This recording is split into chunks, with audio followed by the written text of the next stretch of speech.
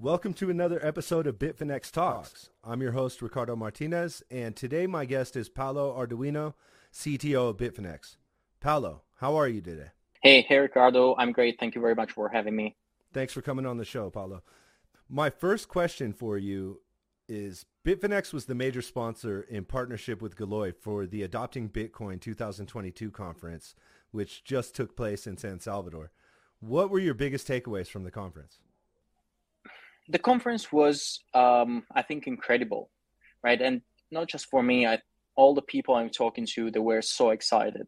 It's quite rare to have a conference that is so focused on Bitcoin, education, Lightning Network, education, showing how Bitcoin is being used in El Salvador, so in the developing countries, but also around the world, without all those booths that try to sell you something that try to sell you some altcoin and so on, right? So for once, we had a conference that was really focusing on the important things, Bitcoin adoption and how it's going, what we can do to help.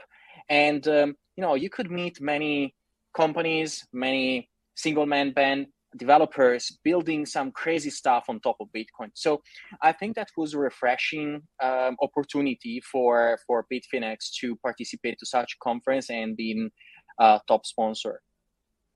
After being on the ground in El Salvador, what were your impressions, both of the country itself and adoption under the new Bitcoin law? So first of all, I was super excited to be personally in El Salvador. I didn't know what to expect. Was really beautiful from a point of view of nature. Great food. We had pupusas. We went to El Zonte, also there, amazing seafood. So, that's really important to me, eating well. It's basically the only thing that I do in my life apart coding and working. So for the rest, I think that really we had the opportunity to see how Bitcoin was used from, Bitcoin Beach, El Zonte, but also in the streets of San Salvador and surroundings, in the hotels and so on and so forth. So when it comes to the country, great place to be. I really want to go back. Weather, really one of the best weathers around the world that I ever experienced. Warm and dry. And but for the rest, I think that is, I can see why Bitcoiners want to all to go there. It seems like the land of opportunities for Bitcoin. At the conference, Bitfinex had two big announcements. The first of those announcements was Keet, the decentralized and private messaging and video chat app. Why did Bitfinex decide to unveil Keet at the conference this year? So with Bitfinex, we have been always into the Bitcoin world, right? Since almost the beginning. 2012 was the start of Bitfinex, and since then, this year is our 10th year of practice, and of course, it has been so exciting, and we learned a lot. We also learned that financial freedom is critical, and thankfully, Bitcoin enabled that for every one of us. Bitcoin is the perfect decentralized monetary network, unstoppable. So that creates opportunities for everyone to build services, to access financial services in a fair and democratic manner. But we also realize that for the same reasons that Bitcoin was born, that was freedom, simply put, there is another part of freedom that nowadays is always in the news, that is freedom of speech, and has been extremely neglected for the past several decades. The most important aspect of a company like Bitfinex that has been lucky to stick around Bitcoin for so long time is that we realize that we are in charge, or we are one of the companies that should protect the ethos of Bitcoin. And since Bitcoin showcase how you can, using existing technology and using existing, cryptography, because the technology that allowed Bitcoin to be built dates decades before the creation of Bitcoin. We also wanted to do something similar, but devoted to freedom of communication. Nowadays, we are seeing how Twitter is kind of in danger because many political parties are not happy on how Twitter could become increasingly a platform for freedom of speech. And the problem there is that we realize that Twitter is centralized. And since Twitter is centralized, freedom of speech could be still hammered down and denied to many. And with Keith, we wanted to demonstrate that we could build an amazing user experience, an amazing product, application, consumer application that would be accessible to many and that would allow many to have access to video calls, audio calls, text chats, fully in a peer-to-peer fashion. Means that we build a product that bypass entirely intermediaries like data centers, like someone else's server. As Bitcoin was created to remove intermediaries that are financial intermediaries, Keith is built to remove big tech companies as intermediaries for our day-to-day communication. So we feel like Keith is the perfect example of a parallel technology that is necessarily a fundamental for freedom, but is not about the money, is about sending messages, is about talking to your friends, family, co-workers, right? Or anyone random on the internet without anyone listening, without anyone, taking advantage of the content you create. So I recommend everyone to go on keet.io, keet.io, and give it a try because it's a beautiful product. It's based fully on open source tools that we developed over the several years. All right, cool. The second major announcement was the presentation of Bitfinex's Freedom Manifesto. Can you describe what the Freedom Manifesto is? The Manifesto is a way for Bitfinex to write down in a clear form, in a form that is durable, over the next decades. What is our mission? What we think the mission of companies like us should be, right? Bitfinex, of course, is a private company, but now is really entangled with the ethos of Bitcoin. So we believe that the mission of Bitfinex is the mission of Bitcoin, so bringing financial freedom. In order to do that, you have to devote resources to education, resources to adoption, to building infrastructure, similar to what we showcased in El Salvador. And we wanted to create this manifesto so that other companies could understand our point of view and could join us in the effort. Because too many times happens that there are companies that are in the space, in the crypto space, to make an extra buck. But that's not us. We think that it is important to not forget our history in terms of Bitcoin history. Don't forget our roots and fight for financial freedom and fight for adoption, because we are still early. It's still the early stages, right? Bitcoin is, for us, is not about the price, but it's about adoption and creating an alternative financial system that will support all the people in all the communities that live in areas where the banking system gave up on. In the Freedom Manifesto, you stress the importance of using decentralized peer-to-peer technologies, both for the pursuit and for the defense of personal and financial freedom. Why is this so important?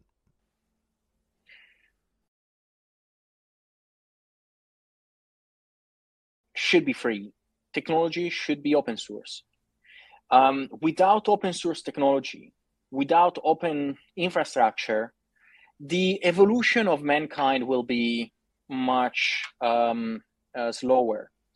So Bitcoin enabled a revolution that would not be possible without full open source access to its technology and to its monetary network. So, creating closed systems will still allow the richer to enrich more and will keep cutting out the poor part. I believe that is important to play on an even playing field, and that's why we want to focus on openness, on transparency, on open technology and infrastructure and networks. In the Freedom Manifesto, you declare that we believe that cipher does not equal crypto. Can you explain the difference between the two terms for our listeners, please? Yes, of course. We hear a lot the term crypto being used to advertise the next cryptocurrency, the next blockchain that is miraculous, that solve all the illnesses of this world.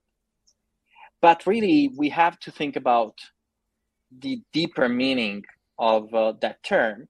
And actually, we should, and we wanted to find another term that would represent better our ethos. And the Bitcoin industry, the Bitcoin world was created by cypherpunks.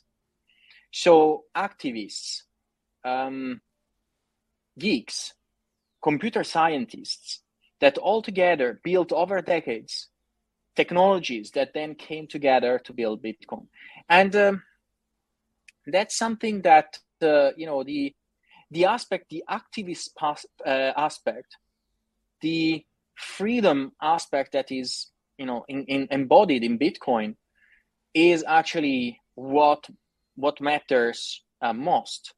Because without that, we wouldn't be able in today, for example, to discuss about an entire country like El Salvador that is seeking to push for Bitcoin adoption. So to me, the cipher term is a much better, more precise term in terms of history, in terms of ethos, in terms of vision than crypto that has been extremely overused to describe altcoins and other blockchains. In the Freedom Manifesto, you mentioned inspiration not only from the cypherpunks, which you just covered, but also from Austrian economists. Why is this so important? Yeah, so in Manifesto, we wanted to really is a short manifesto, right? So is kind of commandments for us, and the ability to express freedom in such a or so many important concepts is sometimes is hard, right? So for us, we from the outside, it could look like kind of a marketing manifesto, and to me, that is the thing that well, for the people that know Bitfinex, they know that it wouldn't be true, right? They know how deeply we do care about the history of finance, the history of technology, the future of technology, and the future of finance. So we wanted to make sure that people understand that we have a broader vision on on the financial world, on what led Bitcoin to be created. Because remember that the first transaction of Bitcoin transaction, well, the first block actually was created the 3rd of January 2009, and had a clear reference to the 2007, 2008 financial crisis. So I think that one of the most critical things that a company or in a group that really believes in a mission has to do is not forgetting about history and build on history, build on existing tech to deliver to deliver the vision that really believes in. There's 3 important pledges in the manifesto. The first being a commitment to building open and peer-to-peer communication solutions, which will enable anybody, anywhere, pretty much to interact and transact freely online. Can you discuss this a little bit? Sure. So we believe that we demonstrated that with Kit. Kit is a peer-to-peer communication app that enable everyone, wherever they are in the world, to have a smooth video, audio, text, chat experience. It enables file transfer and all this without any central server, without any relying on anyone else's infrastructure. So that is the first example. But also we can discuss about more example related to finance, right? So financial freedom, this concept that I keep repeating, is all about creating tools that don't have intermediaries or cut the intermediaries to the bare minimum. So when we talk about creating an open peer-to-peer network, is about peer-to-peer money, is about peer-to-peer communication, to get to, and of course, open source, to get to the concept of individual sovereignty that requires both financial freedom and freedom of communication. The second pledge is in support of the Lightning Network and contributing to making it the most accessible and efficient way to transact in Bitcoin. Why do you think Lightning is so critical for Bitcoin adoption? Look, Lightning is a tool that scales Bitcoin. So Lightning is the first of the technologies or the scalability layers that we are heavily supporting for Bitcoin. Actually, Bitfinex started to support Lightning and have a full Lightning node accessible to the public with deposit and withdrawals enabled in 2019. So we were the first top mainstream exchange to have that.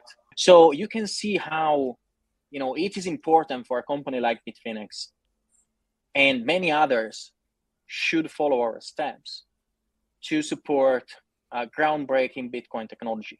If there are no companies that support Lightning Network or other cutting-edge Bitcoin technologies, the progress will be too slow, right? I remember in 2019 when we launched the first node, the first Lightning node for Bitfinex, everyone was telling me how dangerous could be, how unstable would have been our node and Lightning Network.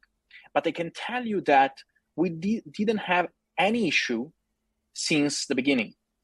So everything was smooth, everything worked well. We support basically every single wallet that can integrate with us on using our liquidity. So, more than just the specific reference to Lightning Network that is really important in our manifesto is supporting scalability layers for Bitcoin and for communication. That is critical. So we have to be courageous. We have to be strong and show support to these technologies, because if Bitcoin companies will not show this support, no one else would do it for us. So we have to be at the center of our community and guide them with our strength, with our passion, and show them that this technology is made to last, is made to scale. In the manifesto, Bitfinex also declares support for educational initiatives. Why is education so important for Bitcoin adoption, in your opinion? So we hear a lot through newspapers that there is a lot of speculation on Bitcoin price, right? But to me, that is something more coming from Western mainstream media, right? Always looking at the price as if the price of Bitcoin would be the only reason for Bitcoin to exist. That's actually untrue. The reason for Bitcoin to exist is because it's hard money, is decentralized money, and can fulfill the needs of many people that don't have bank accounts. So it's important that through education, we explain why Bitcoin is critical, how Bitcoin can be helpful for people, for businesses, for commerce, and so on. So if you don't go through an educational process, you cannot really cut through all the noise that you can find online. So it's important that really people grasp the history, the beauty of Bitcoin, the importance for the broader, financial ecosystem, and so on. Another key point in the manifesto is a commitment to privacy. Why do you think that privacy is so critical for personal and financial freedom? Privacy, for some reasons, nowadays, privacy almost became a prohibited word or a bad word. And that is unfair, right? Privacy should be a basic human right. So, sometimes you hear people saying, well, but, if you don't have anything to hide, why you are worried if your government is listening to you? But then why you don't let the government put in a microphone directly into your house? If you don't have anything to hide, why not doing that, right? So you can push that to the extreme. And so for us, privacy is a line that in the sand that has been moved a lot over the last decades. And also this line is really different across different countries. For example, in Asia, there are countries where, the privacy almost doesn't exist anymore. And Europe, it still exists. So I think that what we want to build is technology that makes privacy not opinable anymore, right? On the communication side, everyone should be entitled to talk to their friends and their family without the fear of being listened to. Another topic that was discussed in the manifesto is the importance of cryptography for building these peer-to-peer networks. Why is cryptography so important, in your opinion? So cryptography is really important because it's that tool that enables privacy, right? So make sure that no intermediary can get access to the data you are transferring without the consent of the two parties. So simply put, is the most important technology that we have both in Bitcoin and in the communication. Another aspect of the manifesto is the focus on Bitcoin's permissionless nature. Why is this so critical for building a new economic system for the future? Going back to the example of intermediaries, if you have intermediaries, the intermediaries will have veto power over your wealth, over your ability to transact or communicate with others. So the importance of Bitcoin to not have intermediaries, to be fully decentralized, is paramount, is really what makes Bitcoin Bitcoin to me. Earlier in the interview, you discussed inviting other Bitcoin companies to join you in signing the Freedom Manifesto. What's the response been like from other actors in the space so far? So we have been in discussion with other companies that have similar or same ethos than we have in Bitfinex. So we are excited to see many others looking at our way of doing things, our way of promoting Bitcoin, and we see interest in joining us in this process. So hopefully in the future we will be able to announce some more